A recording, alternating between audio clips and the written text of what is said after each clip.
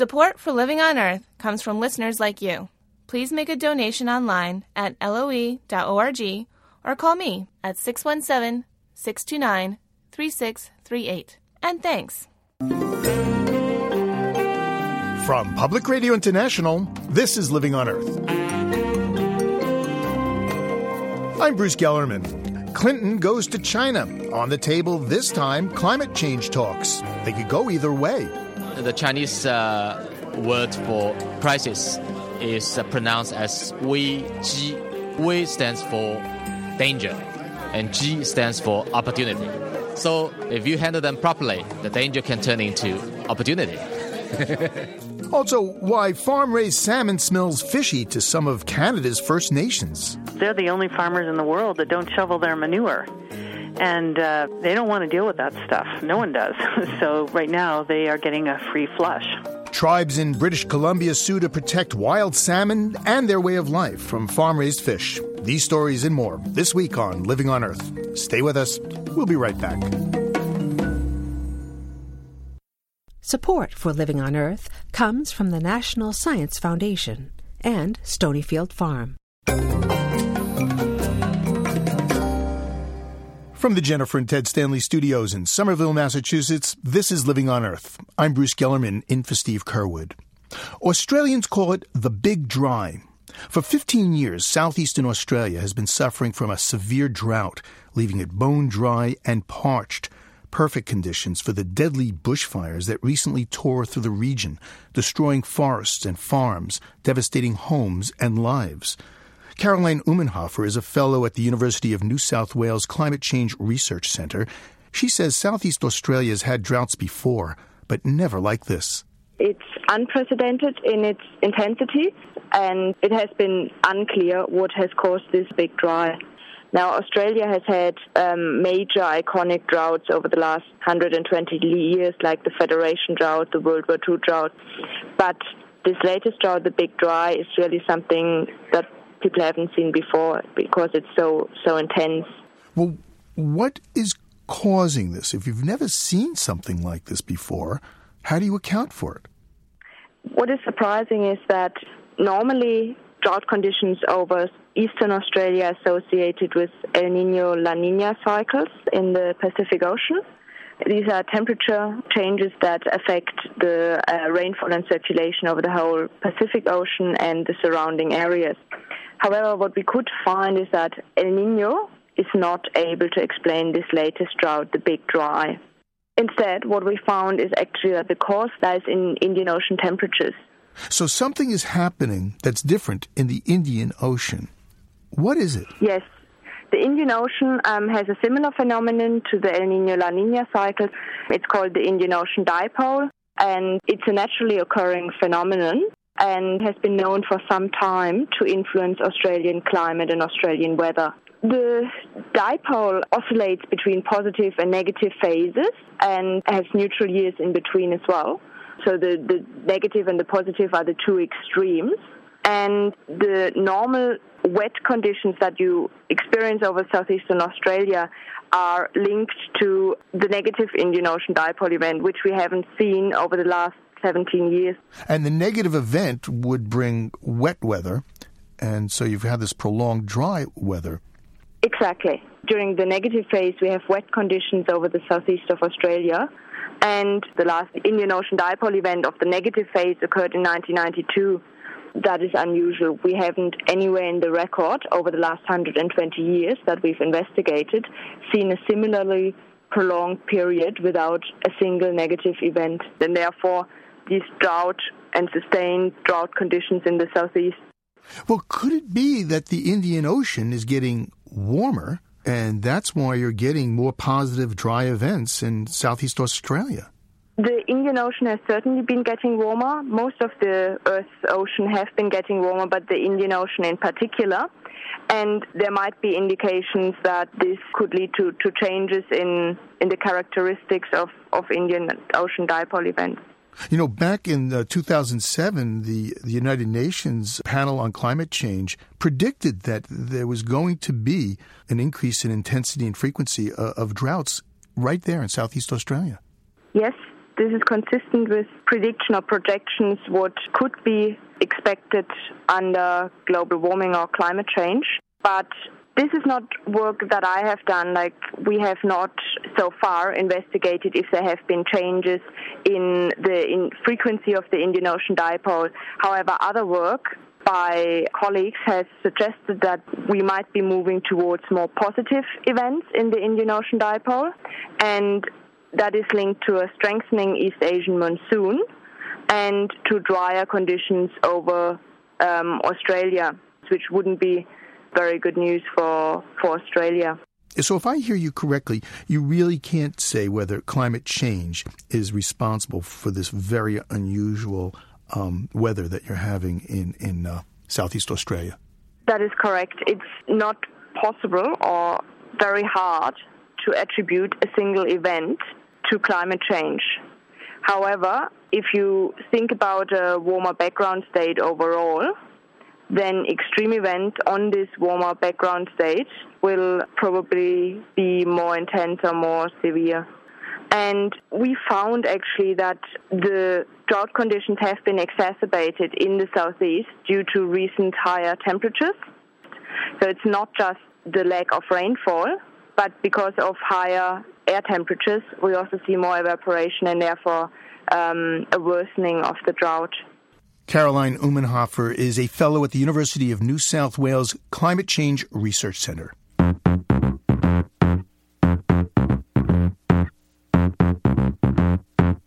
Secretary of State Hillary Clinton is on her way to China.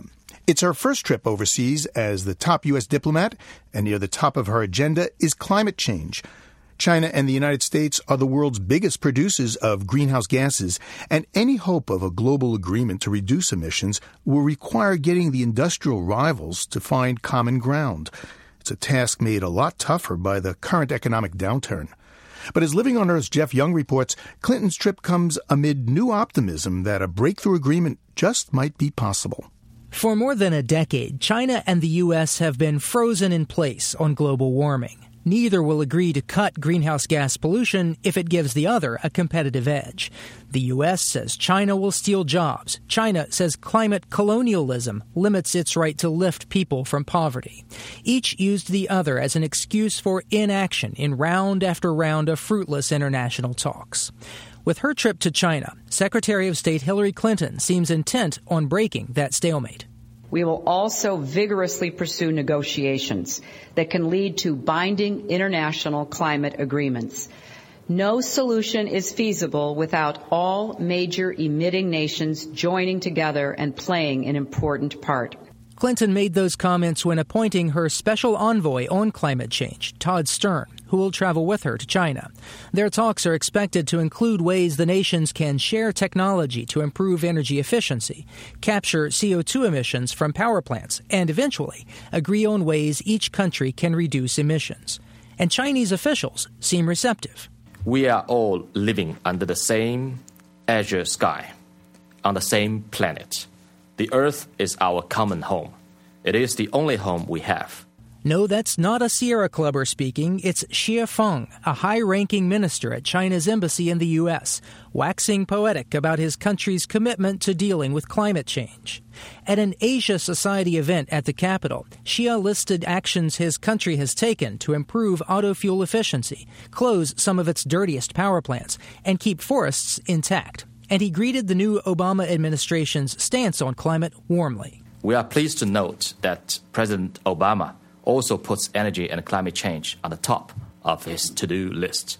As long as the two sides work in the same direction, we are ready to work closely with the United States to play an active and responsible role in promoting international cooperation on energy and climate change. However laudable the goals, there are serious questions about what progress China is really making, and little ability to independently verify its efforts. And for every report of a dirty power plant closing down, there are projections that energy-hungry China will increase its CO2 spewing coal power. Which is the real picture of China's energy policy? Actually, I think it's both. That's Eileen Clausen of the Pew Center on Global Climate Change. Will they continue to build coal plants? I think they will. Do they care about climate change? I think they do. I believe that the challenge is to find a way to burn coal so that it doesn't harm the climate. So to a large degree, the China question is the coal question.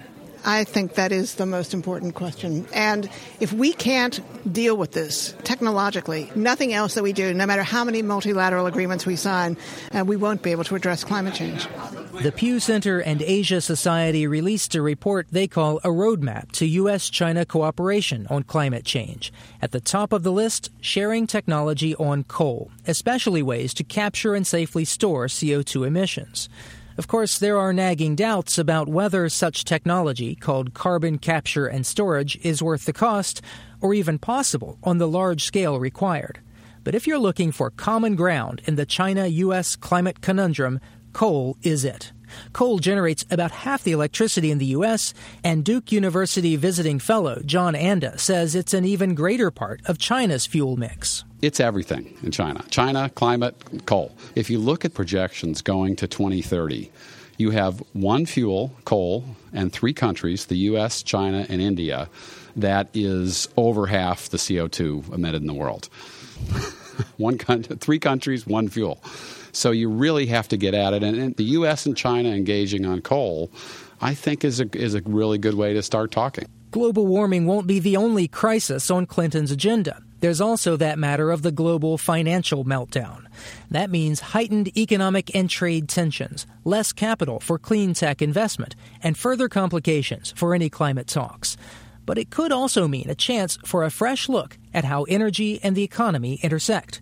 Orville Schell directs the Center on U.S.-China Relations at the Asia Society. It's at precisely moments like this when everything breaks down, where the old systems melt away, that it's possible to reformat things and build new institutions and new ways of doing things. And I actually think we're entering such a period.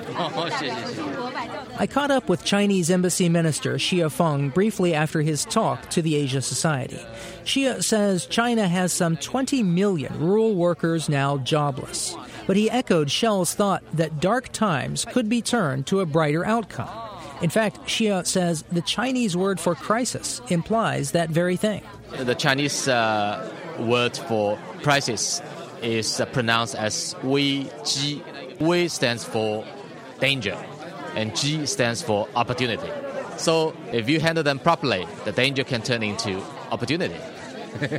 Hopefully, this will be the case on the climate change and energy. No one expects Secretary Clinton to return from her first trip with a climate agreement in hand, but observers from both sides of the Pacific have high hopes for important first steps in a new direction. For Living on Earth, I'm Jeff Young in Washington. And this note, United Nations Secretary General Ban Ki-moon is expected to invite President Obama and other world leaders to a climate change mini-summit in New York at the end of March. Reportedly, the purpose of the meeting, to ensure that the world financial crisis does not disrupt the process towards a new global climate change agreement. The Secretary General has declared 2009 the year of climate change.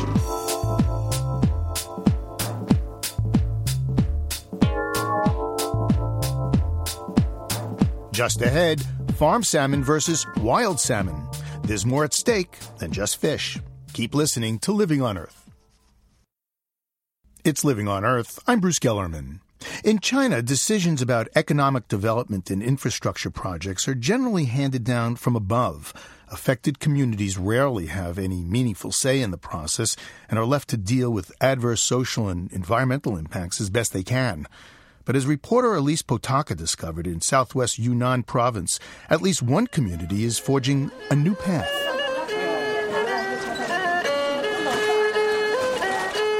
On the cobblestone streets of Lijiang, an old man plays the Chinese erhu to passing tourists. The town's traditional architecture, as well as the view of the snow-capped Mount Oolong, make it one of China's most popular tourist destinations. Last year, 5 million visitors brought in around $7 billion.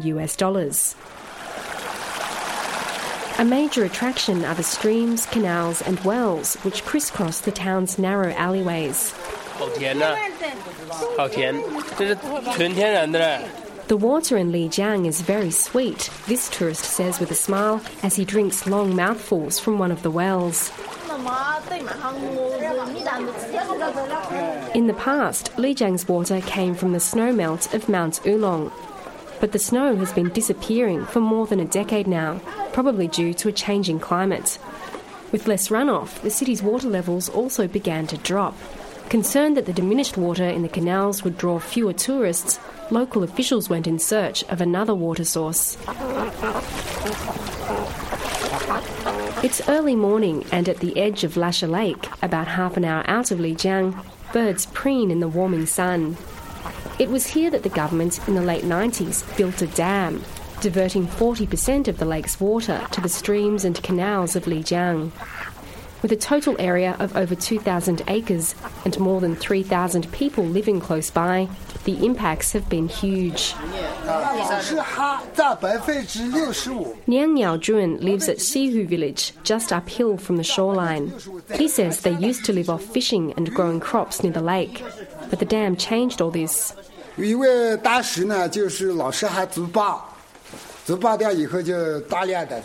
Our fields were flooded, so we asked the authorities to solve the problem and give us farmers other land. They helped us plant potatoes, but when the rainy season came, there were landslides, erosion, and other problems like that. Looking for a longer-term solution, they engaged the support of researchers from a small local environmental group called Green Watershed. They wanted to find a more environmentally sustainable way to make a living. The researchers suggested that agroforestry could be one part of the solution. Along with their crops and livestock, villagers could grow trees to hold the soil. They could then sell some of the timber. We started with just 10,000 households in 1998 on an area of 20 acres. 2 years later, we were already seeing profits. It reduced the problem of erosion and increased our income. Now villagers can make an annual profit of around $3,000 per acre from the timber. This has almost replaced the income that villagers lost when their fields were flooded.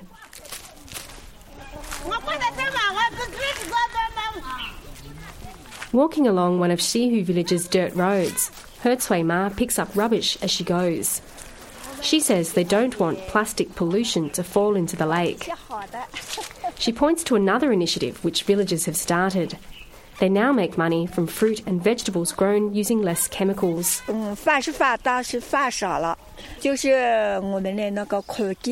use few pesticides, and we founded a committee to look into this. The most harmful pesticides are now banned, and we use much less chemical fertilizer than before. Instead, we use marsh gas fertilizer.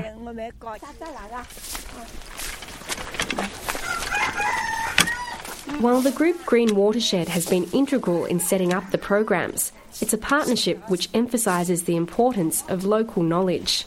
Hu Changshen is a program officer with the group. Local people understand this area more than we do. In our opinion, they're the real experts. For example, they know where and when you can harvest wild food to take back with you, what you can and can't eat. They are our teachers. In Beijing for a conference, founder of Green Watershed and winner of the Goldsman Prize for the Environment, Professor Yu Xiaogang, takes time out in a cafe. He believes the project could be used as a model for other communities affected by developments like dams. He says the key is to give the community a stronger voice.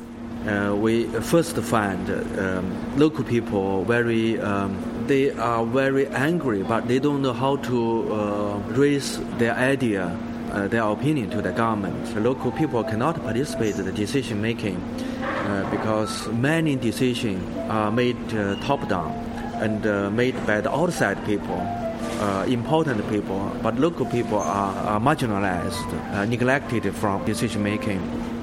To change this, they set up local committees to make decisions about fishing and water use. At gatherings like this one, villagers can now exchange views and present their ideas to other stakeholders, including local government representatives. And Professor Yu says those in power are listening. Most recently, villagers and NGOs proposed that some of Lijiang's tourist profits be shared with upstream communities. They got a lot of money from the tourism because of the water, so they should also feed back some profit to this lake area. And now the local government gradually appreciate this kind of concept. They decided to allocate some money from tourist business, pay to the upstream, to the lake area. This payment will further encourage the local people have a more sustainable projects to manage this resource. Starting next year, some of Lijiang's billion-dollar tourist profits will be sent to Lasha Lake to be used on nature conservation and poverty alleviation. The aim is to channel around $290,000 to villages each year. Back at the lake, villagers are working together to rebuild the fishing industry as well as initiate small-scale tourism. Here at the lake's edge, they're building a small wharf. Local Liang Zhongkun explains. The purpose of the wharf is to manage the boats and the fishing industry in the Lashi Lake area. We hope to extend the wharf into a leisure venue where people can watch birds, row boats, and relax. As the sun sets, locals gather together to eat as well as to sing and dance. They know the challenges are far from over, but at least now they have a new set of survival skills and, more importantly, a seat at the decision-making table. In Yunnan, I'm Elise Portaka for Living on Earth.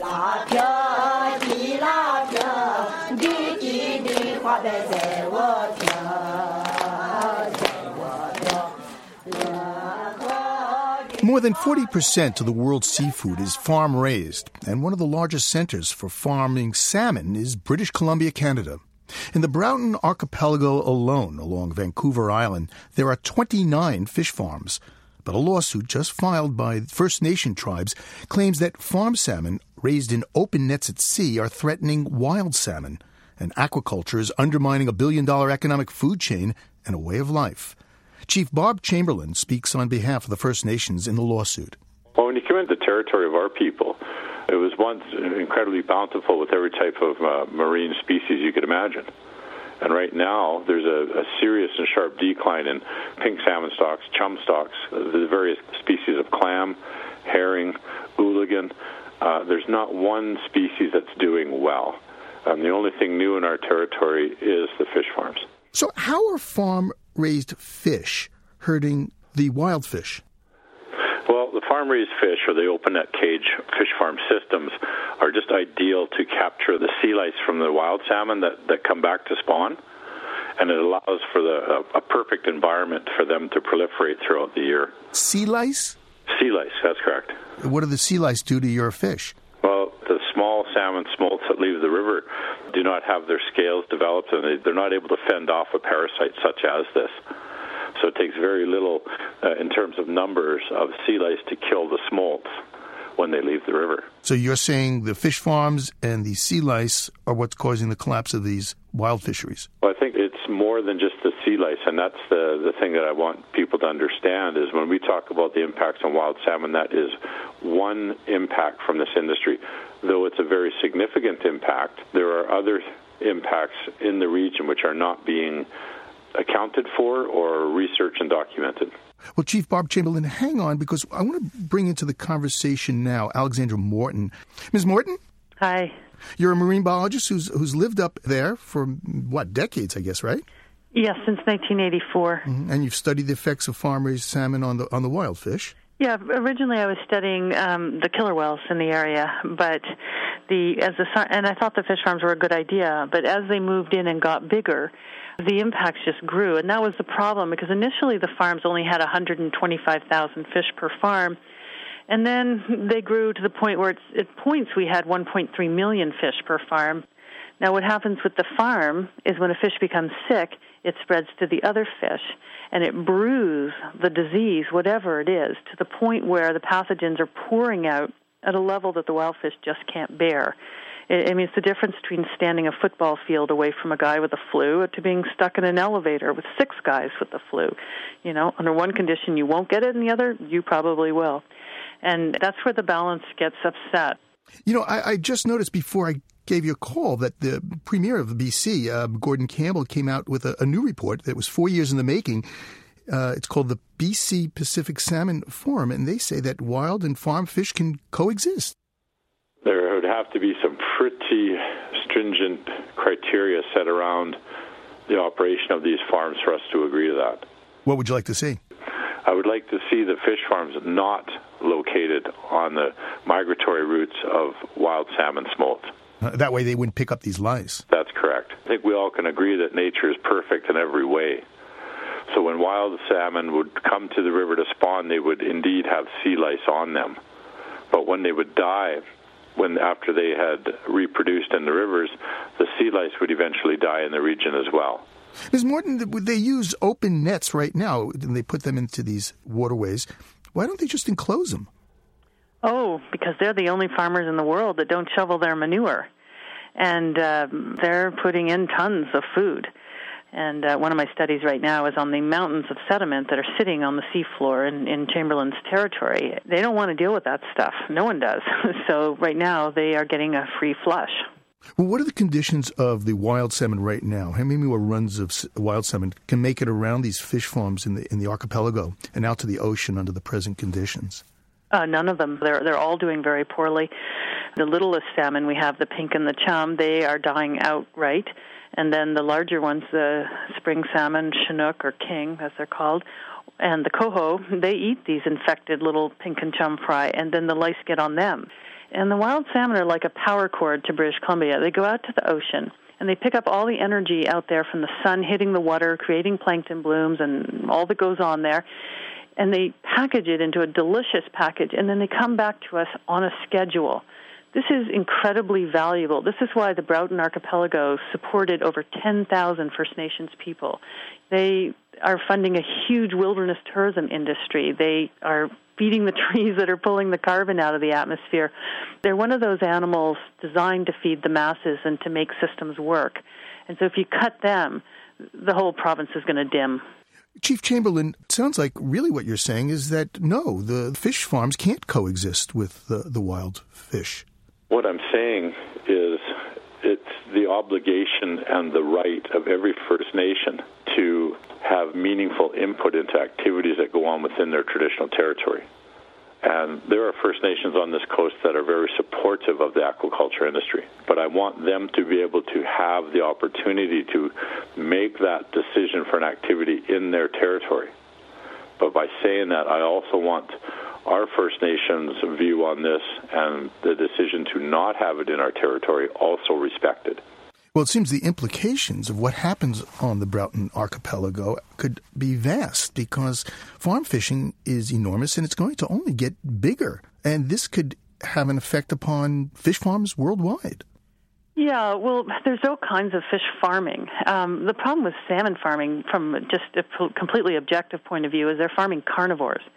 So they're fishing stocks, and then they're feeding those fish to the farm salmon, and then they're taking out less fish. So it'd be like farming wolves by feeding them chickens.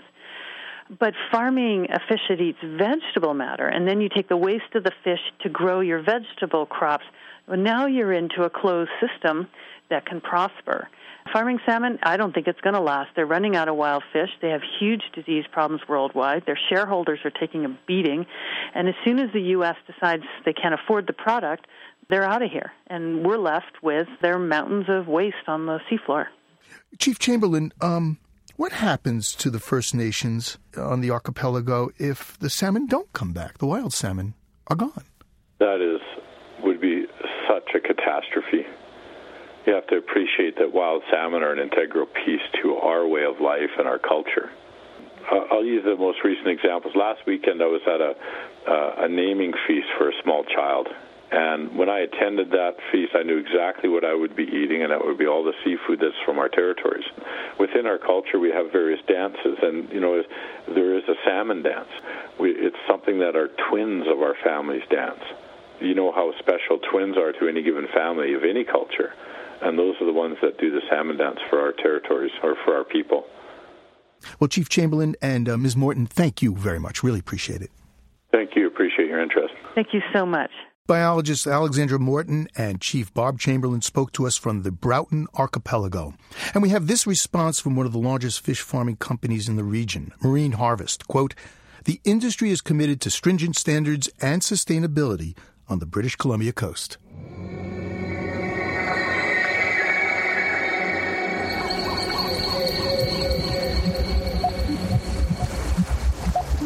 When it comes to nature, the eyes have it, as the folks at the Eco Calendar Project remind us in this audio snapshot they call Eco Time. Eye shine. We humans are diurnal, meaning we're daylight animals. We don't do well when we're in the dark. But others see just fine. Plenty of animals, including many fellow mammals, lions and tigers and cats and dogs, have eyes that are able to reinforce small amounts of light. Light goes in their eyes, and it hits the receptors. Then it bounces off a mirror-like membrane called the tapetum lucidum to hit the receptors again, so they see the light twice. You've probably seen the effects of this reflector. At night, when light hits their eyes, it shoots back brightly. It's an eerie sight, partially because many of the animals that have the tapetum lucidum are hunters. That's Chris Hardman with Eco Time, part of the Eco Calendar Project. For more, check out our website, LOE.org.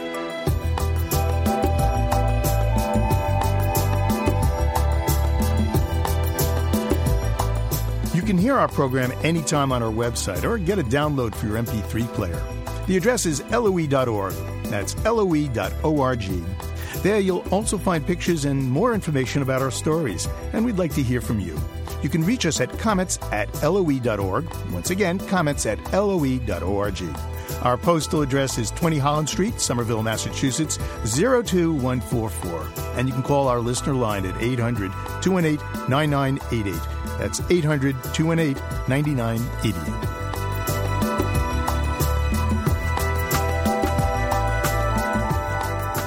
Just ahead, green games to cool the planet. Let's have some fun. Let's go on a quest. Let's see who can do this better than others. All the different features of games that are important. If we can get that going at the same time as the community value, we might have something special. Stay tuned to Living on Earth. Support for the Environmental Health Desk at Living on Earth comes from the Cedar Tree Foundation. Support also comes from the Richard and Rhoda Goldman Fund for coverage of population and the environment, and from Gilman Ordway for coverage of conservation and environmental change. This is Living on Earth on PRI, Public Radio International. It's Living on Earth. I'm Bruce Gellerman.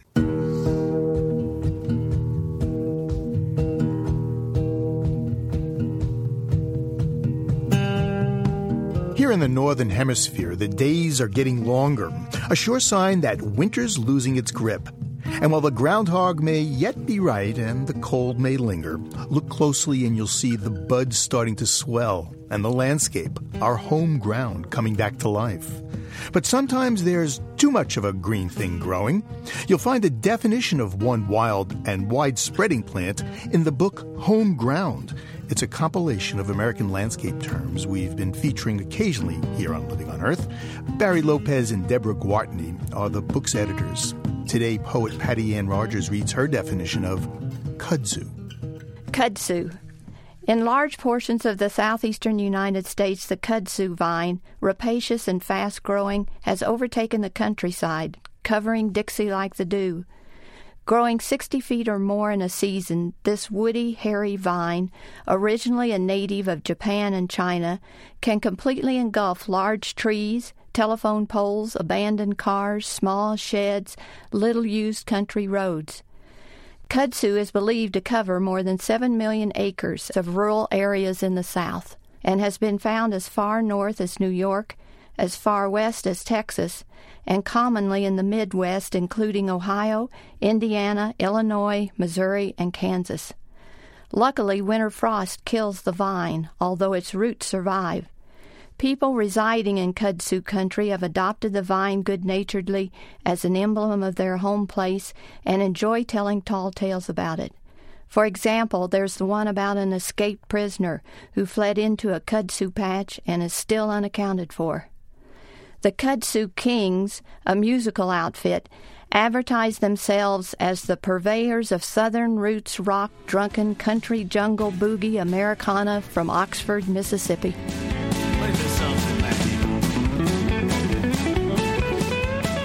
Poet Patty Ann Rogers lives in Colorado. Her definition of kudzu appears in the book Home Ground, Language for an American Landscape, edited by Barry Lopez and Deborah Gwatney. Yeehaw!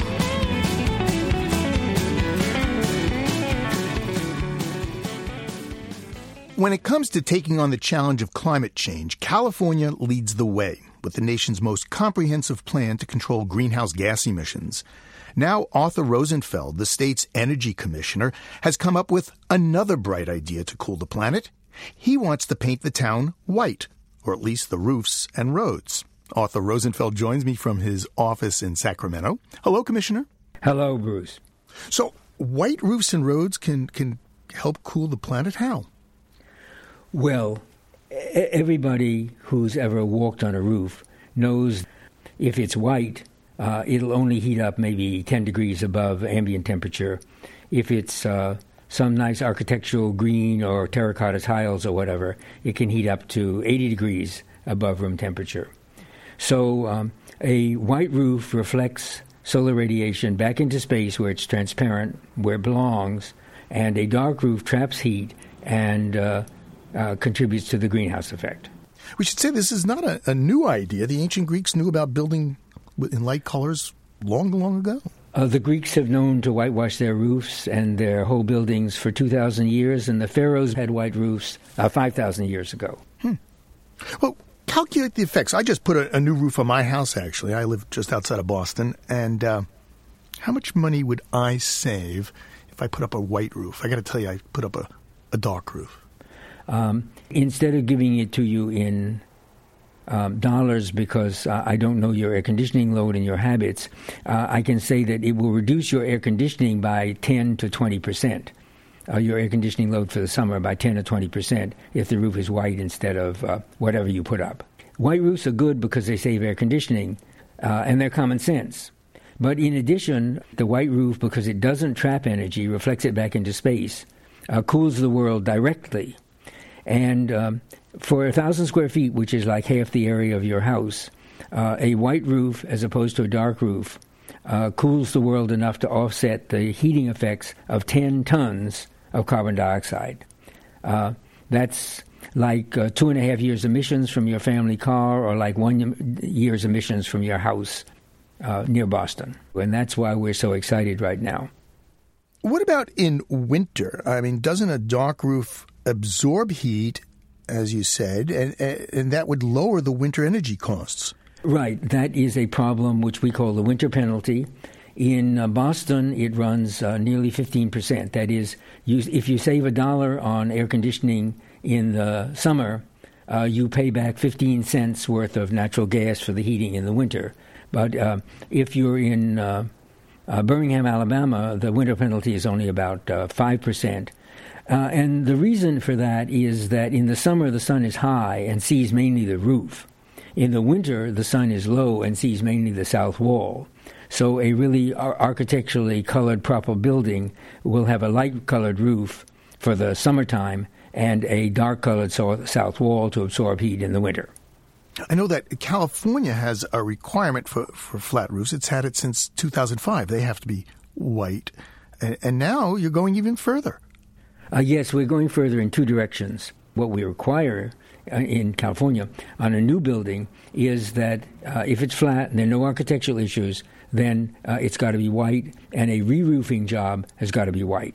We have invented cool colors, which is pigments which are naturally occurring but are selected to be any color you want in the visible, but highly reflective, that is kind of white in the near infrared. And so in California, starting next August, if it's a sloped roof in our hottest climate zones, it must be one of these cool colored pigments.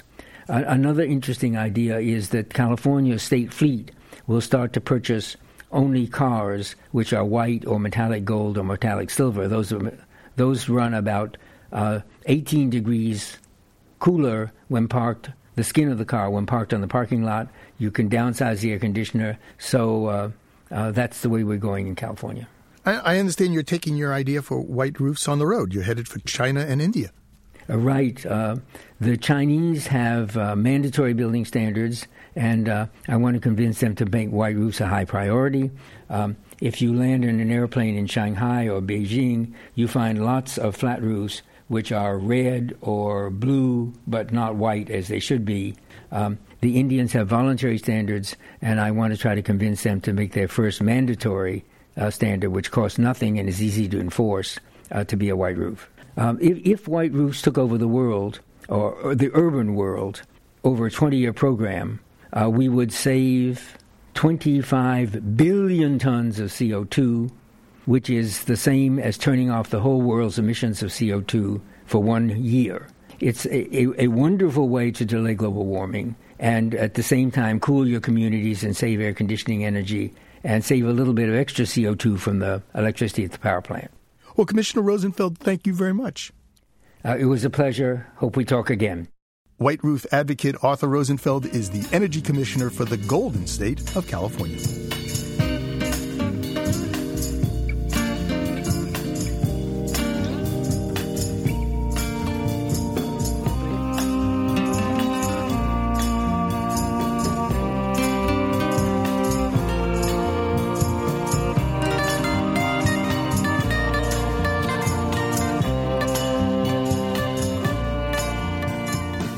President Obama's stimulus package calls for 40 million smart electric meters to be installed in American homes.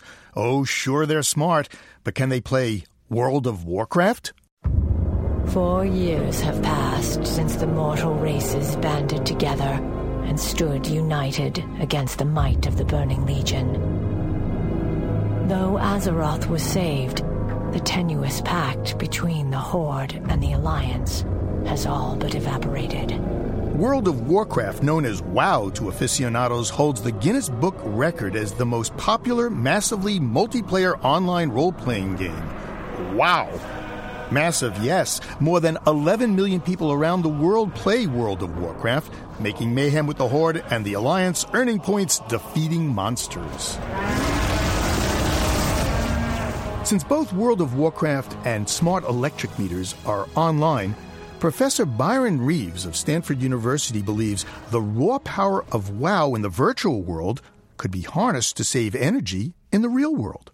It's a chance to play with a team. It's a chance to meet people, a chance to represent yourself in media rather than actually sitting on the other side of the screen only absorbing media.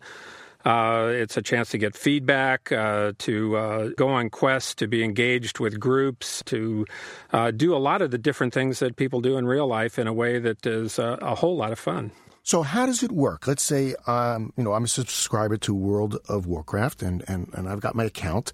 How does it tie into my meter? So imagine that you're in your home, you're signed into this game. You have played this game before. You're on a team. You're in an entertainment context. You have a representation of yourself in this game, just like you do in all the entertainment games.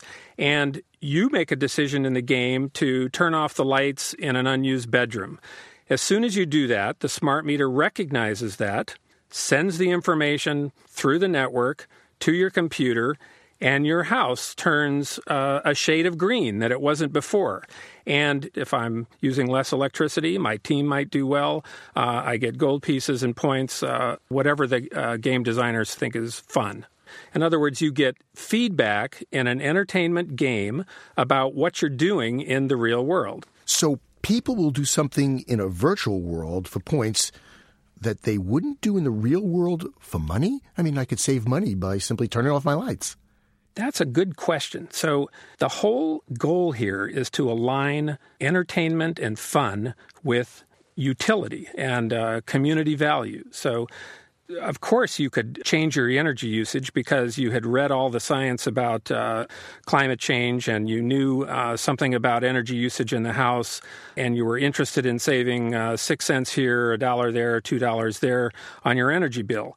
But we don't think that will be enough motivation at scale for lots of people to get into this. So if you can align that goal with let's have some fun, let's go on a quest, let's have a team activity, let's see who can do this better than others, let's help each other, all the different features of games that are important. If we can get that going at the same time as the community value, we might have something special. Well, Professor, let's talk to a gamer. We have on the line Colin Ahern, who happens to be the brother of our producer, Ashley Ahern. Hi, Colin. Hi. So you're a game player. How much of your life do you dedicate to this game? In my life, when I played heavily, it could be as much as 8 hours a day. But recently I've been cutting back due to other commitments, such as college, everything that entails, socializing, schoolwork, and writing papers and things. Yeah, life. Yeah, exactly. For the real world. Well, what about, this idea of Professor Reeves? I think it's an excellent idea. But one of the main things that I notice is World of Warcraft players are really hobbyists above all else. And that is, you create an avatar that represents you in a very real way, but in a very virtual environment. And that's important to players because everything they do has some effect, either through an award, a reward, or in some way bettering that character. And I think something that's going to be very important to stress with a game for it to really take off is the rewards that can be achieved in-game for achievements that they themselves do outside of the game, like turning off a light or doing less dishes or doing less laundry. But Colin, I have a picture of you sitting there with all the lights off so you can save energy, so you can make points so that you can play your game, and sitting there playing your game in the dark.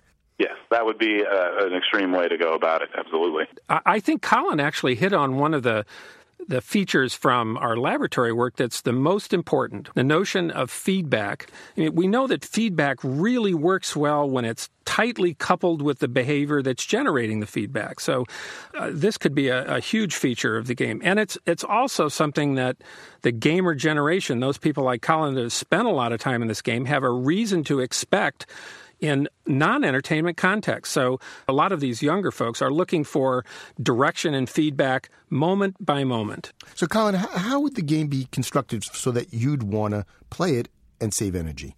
I think the most important aspect, that the addicting part to me that would make it something I would want to do is a leaderboard is a really good idea. I like the idea that with the top players in the nation who use the least energy, being able to compare yourself to them is key. It just generates that competition that brings people to a game. Also, it's a quick, immediate reward.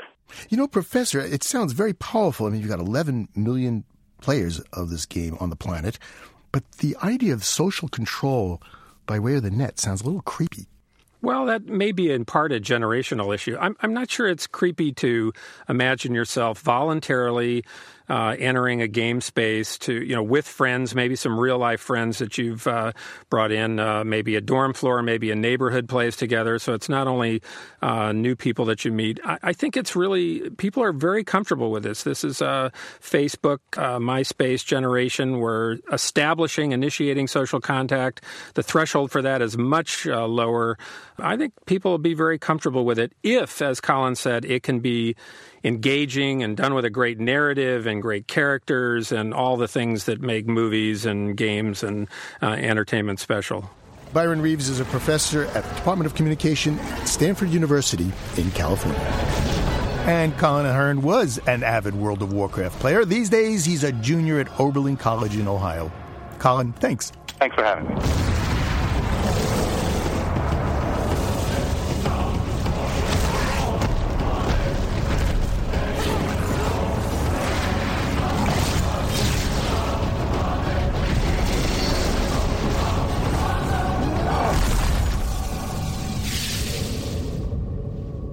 On the next Living on Earth, 80% of the world's production of lead ends up in car batteries, leaving a trail of death and neurological damage. There are 120 million people who are overexposed to lead around the world.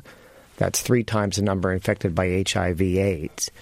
And this problem seems to be growing throughout the developing world. The toxic toll of lead batteries, next time on Living on Earth.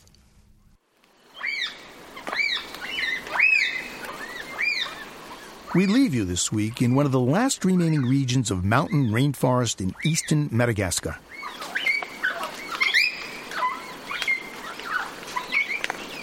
Ranomafana is known for its unique diversity and high number of endemic species.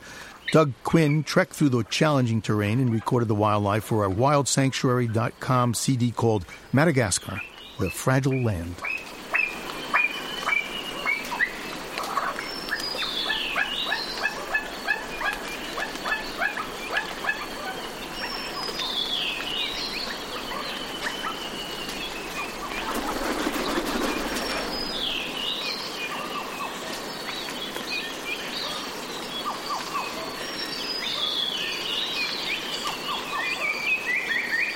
Living on Earth is produced by the World Media Foundation. Our crew includes Ashley Ahern, Bobby Bascom, Eileen Belinsky, Ingrid Lovett, Helen Palmer, Mitra Taj, and Jeff Young, with help from Sarah Calkins and Marilyn Gavoni. Our interns are Lindsay Breslau, Liz Gross, and Christine Parrish. Special thanks this week to Jeff Silverman and Tom Taylor. Jeff Turton is our technical director. Allison Lirish-Dean composed our themes. You can find us anytime at LOE.org. Steve Curwood is our executive producer. I'm Bruce Gellerman. You'll hear from us again next week. Thanks for listening. Funding for Living on Earth comes from the National Science Foundation, supporting coverage of emerging science, and Stonyfield Farm, organic yogurt and smoothies. Stonyfield pays its farmers not to use artificial growth hormones on their cows. Details at stonyfield.com. Support also comes from you, our listeners, the Ford Foundation, the Town Creek Foundation, the Oak Foundation, supporting coverage of climate change and marine issues, the Bill and Melinda Gates Foundation, dedicated to the idea that all people deserve the chance to live a healthy, productive life. Information at gatesfoundation.org, and Pax World Mutual Funds, socially and environmentally sustainable investing. Pax World for tomorrow, on the web at paxworld.com. PRI, Public Radio International.